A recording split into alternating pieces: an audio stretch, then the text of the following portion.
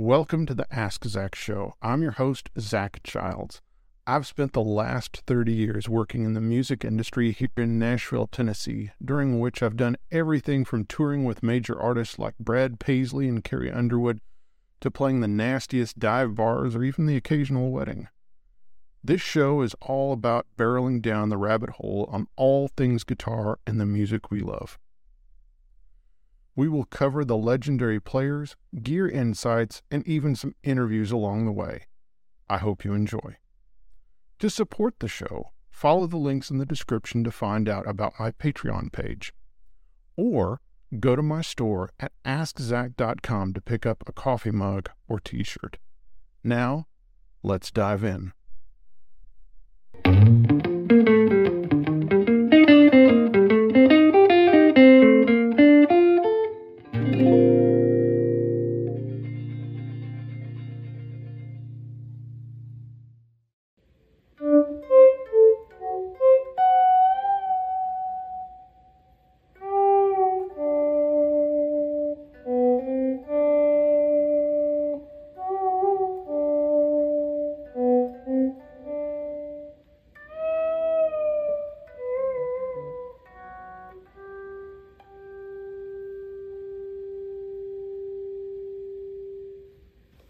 Hello friends, and welcome to Ask Zach. Today we are going to talk about the earliest foot pedal or effect design that was ever released for guitar players, and it's the volume pedal.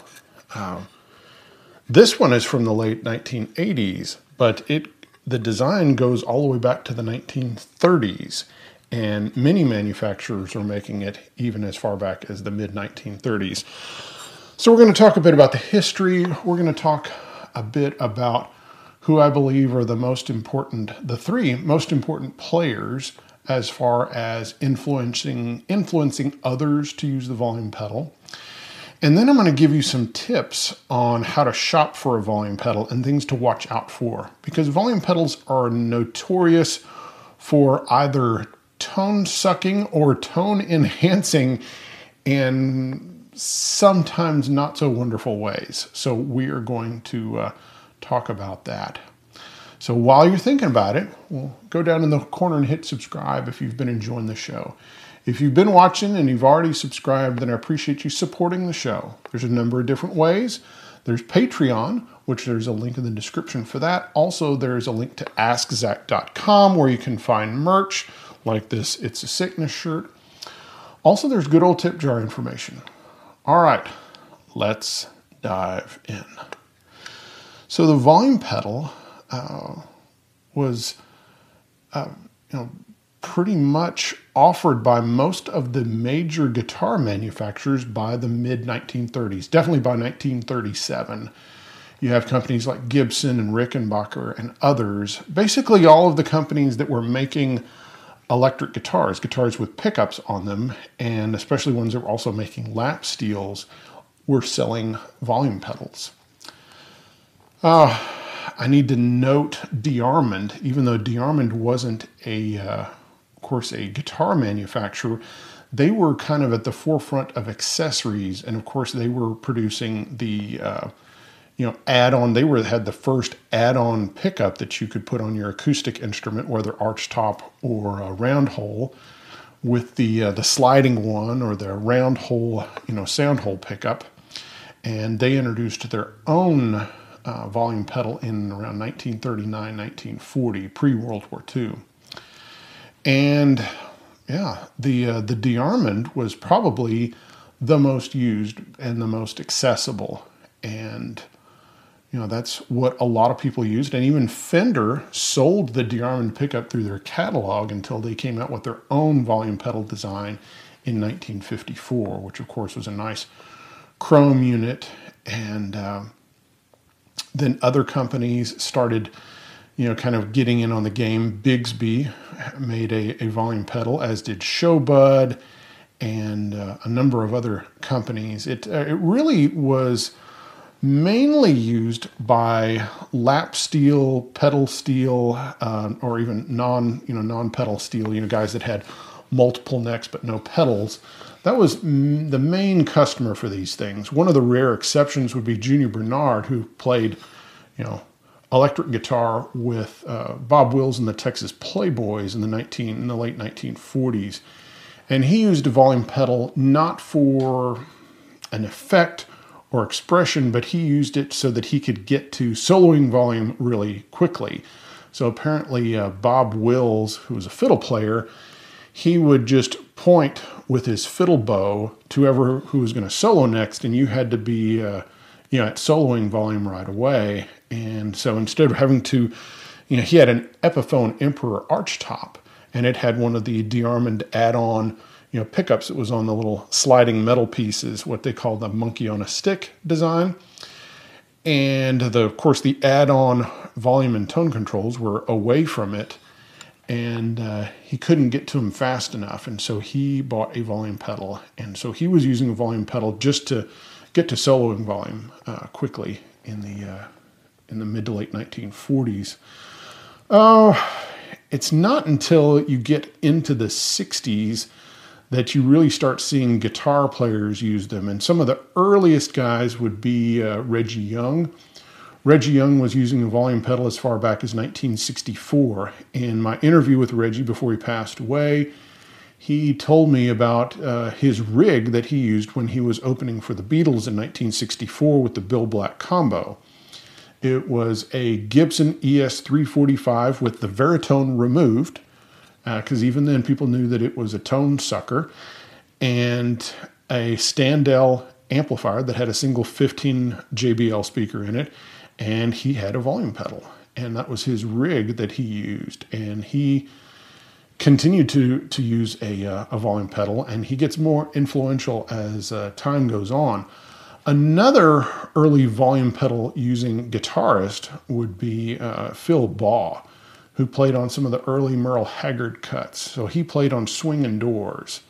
And if you listen carefully to the intro, you can hear that Phil Baugh is using a volume pedal, and he uses it to create some kind of quasi steel guitar effects.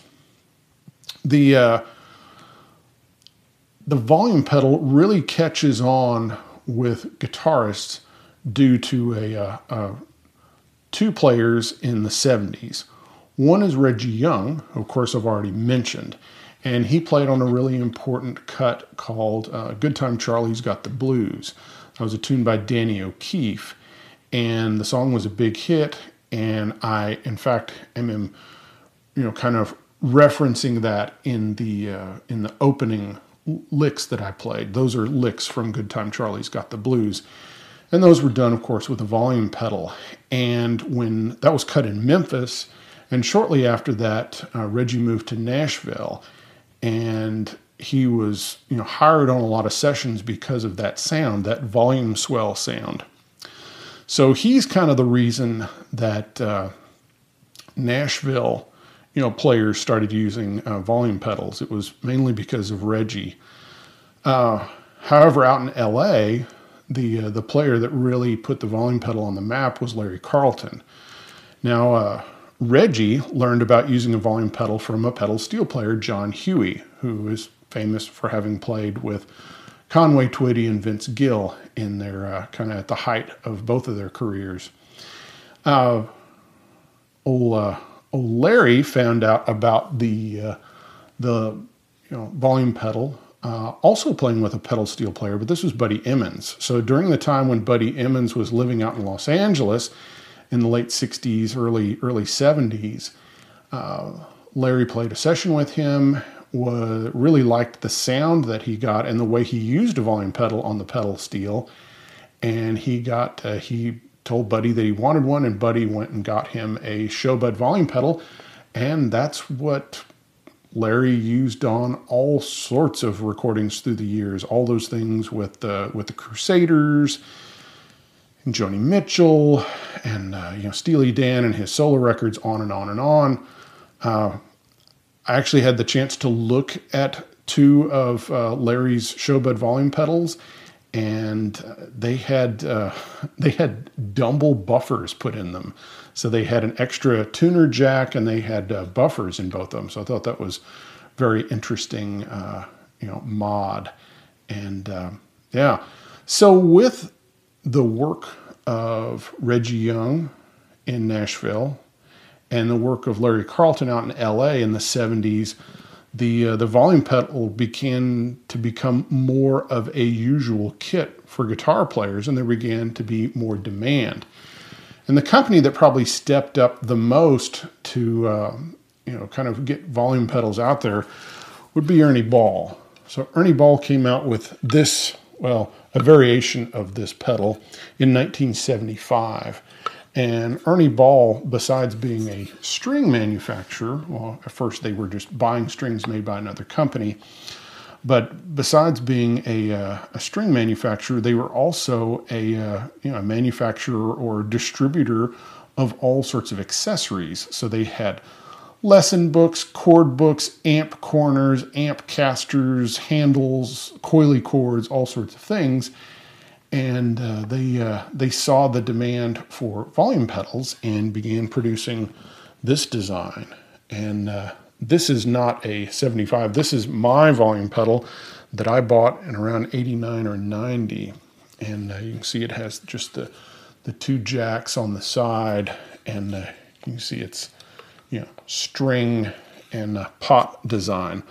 So this is one of the main designs of the simple, passive vintage volume pedals. Is usually they have a simple pot and a string, and some of them have a, the design you'd see like on a vintage wah, where it has a pot that has teeth on it, and then there's the top part of the pedal that has a shaft that has teeth on it, and that moves the pot back and forth. So that's those are the kind of the two designs that you see the most of on old volume pedals. I guess we'll just go ahead and mention the next cat that really influenced the use of the volume pedal and helped popularize it, and that's Mark Knopfler.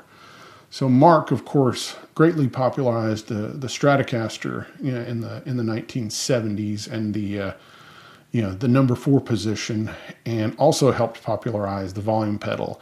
Early on, he used an active Morley pedal, on the first couple records, and then he began using an Ernie Ball volume pedal, and that's what he was using by the time he did Brothers in Arms, which is very famous for its use of the volume pedal and a Les Paul and a distorted tone. Very beautiful work. So by this point, by the mid-1980s, it's pretty normal to see a volume pedal on pedal boards or even in rack systems. So Bob Bradshaw, of course, was making the crazy racks, and usually there would be a switching system, and next to the switcher would be usually a Boss volume pedal, which is about this size, but then extended a little further and would have a minimum volume control, and that was kind of what you saw on the LA racks. You tended to see these Boss volume pedals throughout the 80s. Into the 90s, and with the pedal boards coming back into fashion and starting to see fancy pedal boards built by companies like Techstar or Bradshaw or others in LA and Nashville, you really start seeing the Ernie Ball coming on strong again, and you see them on all sorts of pedal boards. And to this day, if you look at any session player's board, you're going to see a volume pedal. I think probably the one that you see the most now on Nashville boards is like this Dunlop. This is the Volume X, but various versions of this. And that's what you see on a lot of guys' boards now. It's a good design. It has a steel band instead of a string. I have actually broken one of the steel bands before. I don't know if that has to do with my size 14 foot or what, but of course they took care of it and fixed it. But yeah, this is a good design. So yeah, so volume pedal has really become kind of part of the rig.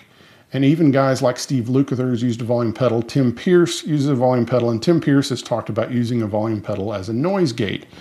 And so that way he can use a single coil pickup guitar with a lot of gain and have a volume pedal, of course, after the gain effects in the guitar.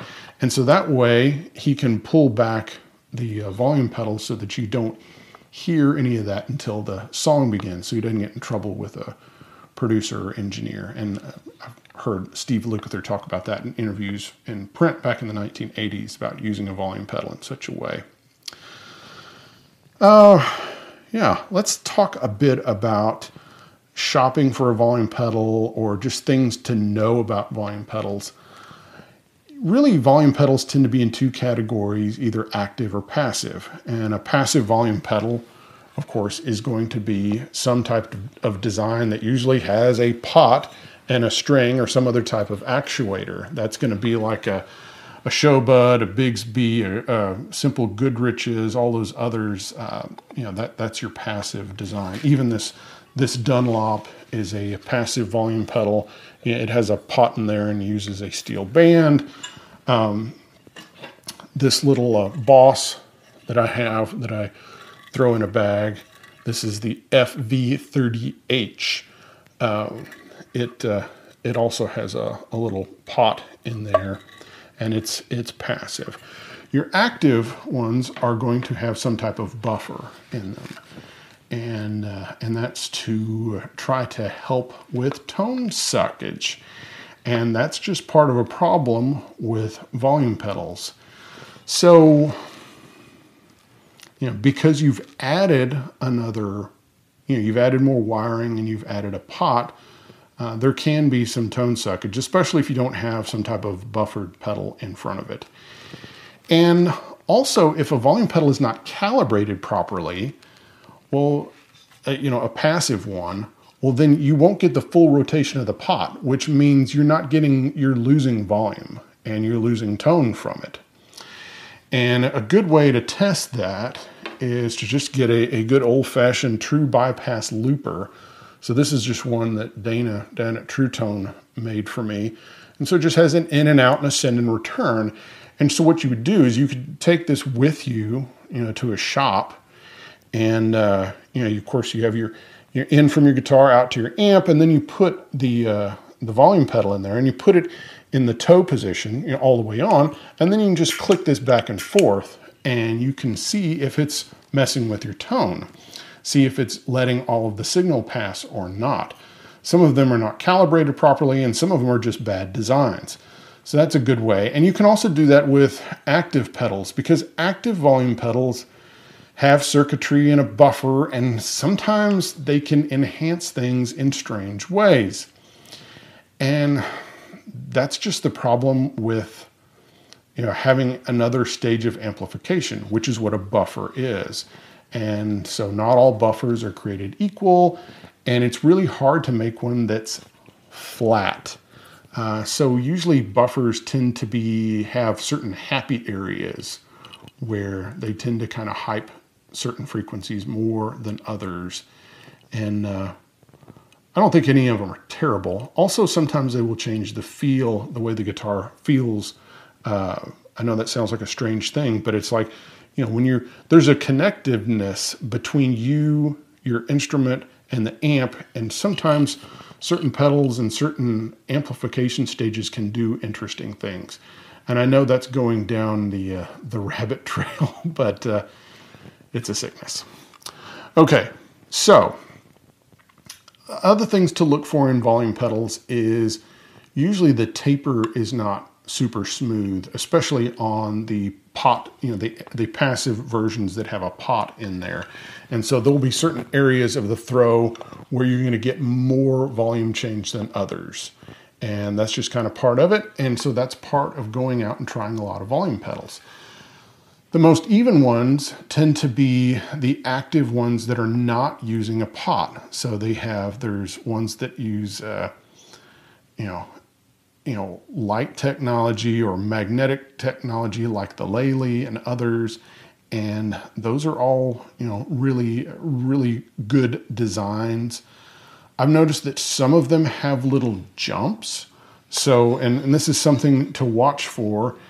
And that's where, if you go to the heel position off, and then you go forward, some of them feel like they don't go 0 to 1. It's almost like they go straight from 0 to 2. And so it seems almost like a hiccup. So that's something I watch out for. And again, that's just something where you're going to get the volume pedals out and you're just going to try them out and see what works for you. I think the true bypass thing is a really good tell right away to see if it's hyping your signal or sucking your signal, as it were. So if you can't tell, I'm not a huge fan of the volume pedal. So I like the effect of it. I know it's super useful. It's incredibly useful for studio players, because they're constantly having to change their level while they're playing, and they can't reach down and touch their volume control. So I get it. I understand why it's important. I try to not use one.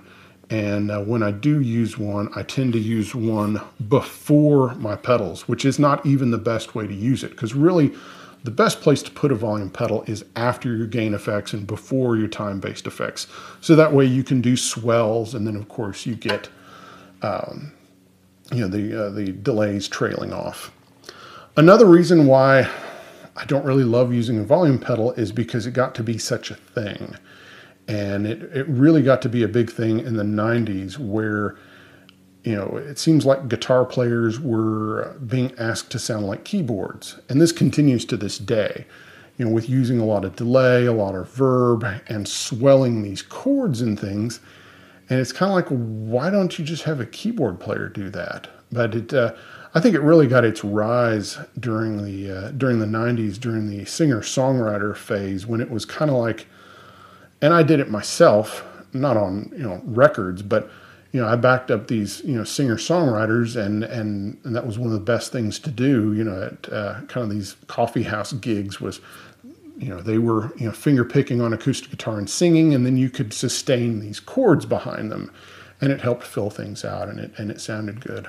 But part of it is that the whole swell thing has been done a lot. It's been done a whole lot. So I don't do as much volume pedal work unless it's just necessary. But I still like it. I still love the work of Larry Carlton and Reggie Young and Knopfler and all the other guys that have helped popularize the effect. So there you have it. There's my spiel on the volume pedal. And now it's time for our Book Nook segment. I just need to set this down and grab my book. So, I'm bad about suggesting out-of-print books. And that's because a lot of the books I have on my bookshelf are out of print. But these things are definitely out there and can be found. And I think they're worth searching out. And know that I'm not, selling anything or profiting in any way from recommending these books, because there's no way to do so. So this is a favorite book of mine, and this is from a series that Guitar Player used to do, and I wish they would continue. They used to do books that were collections of interviews, and so they would pick their best interviews from certain eras, and they would put these books together. So this one is called Country Musicians, and so this one utilizes interviews from both Guitar Player and from their sister publication that's long gone, called Frets, which was more acoustic instruments. And this features interviews with everyone from Reggie Young and Jimmy Weibel to Bill Monroe and Ricky Skaggs and Waylon Jennings and Albert Lee and James Burton. And this is a wonderful collection. Chet Atkins, Jethro Burns, Mother Maybelle, Roy Clark, Floyd Kramer, Lester Flatt, Hank Garland, Emmylou Harris, Doug Kershaw, on and on and on, Sam McGee. This is a wonderful, wonderful book, and it's basically a collection where if you wanted to find all these interviews in these magazines, you'd have to spend, more than $100. You'd probably have to spend, $200 trying to track down all the original magazines that had these interviews. So these are out there. This is called Country Musicians, and it was released in 1987. And it's a great book. I learned so much from this, and this has been a great reference for me. And most of these are not online. These are not interviews that you can find online somewhere. So this is very much worth tracking down. Of course, I always suggest that you check out, eBay and anywhere that you would look for older books, and it's worth tracking down. And I'd pay $20 or $30 for it or more. It's worth it. All right, guys. Well, thank you so much for watching today. I hope you enjoyed it, and I'll see you next time. Bye-bye.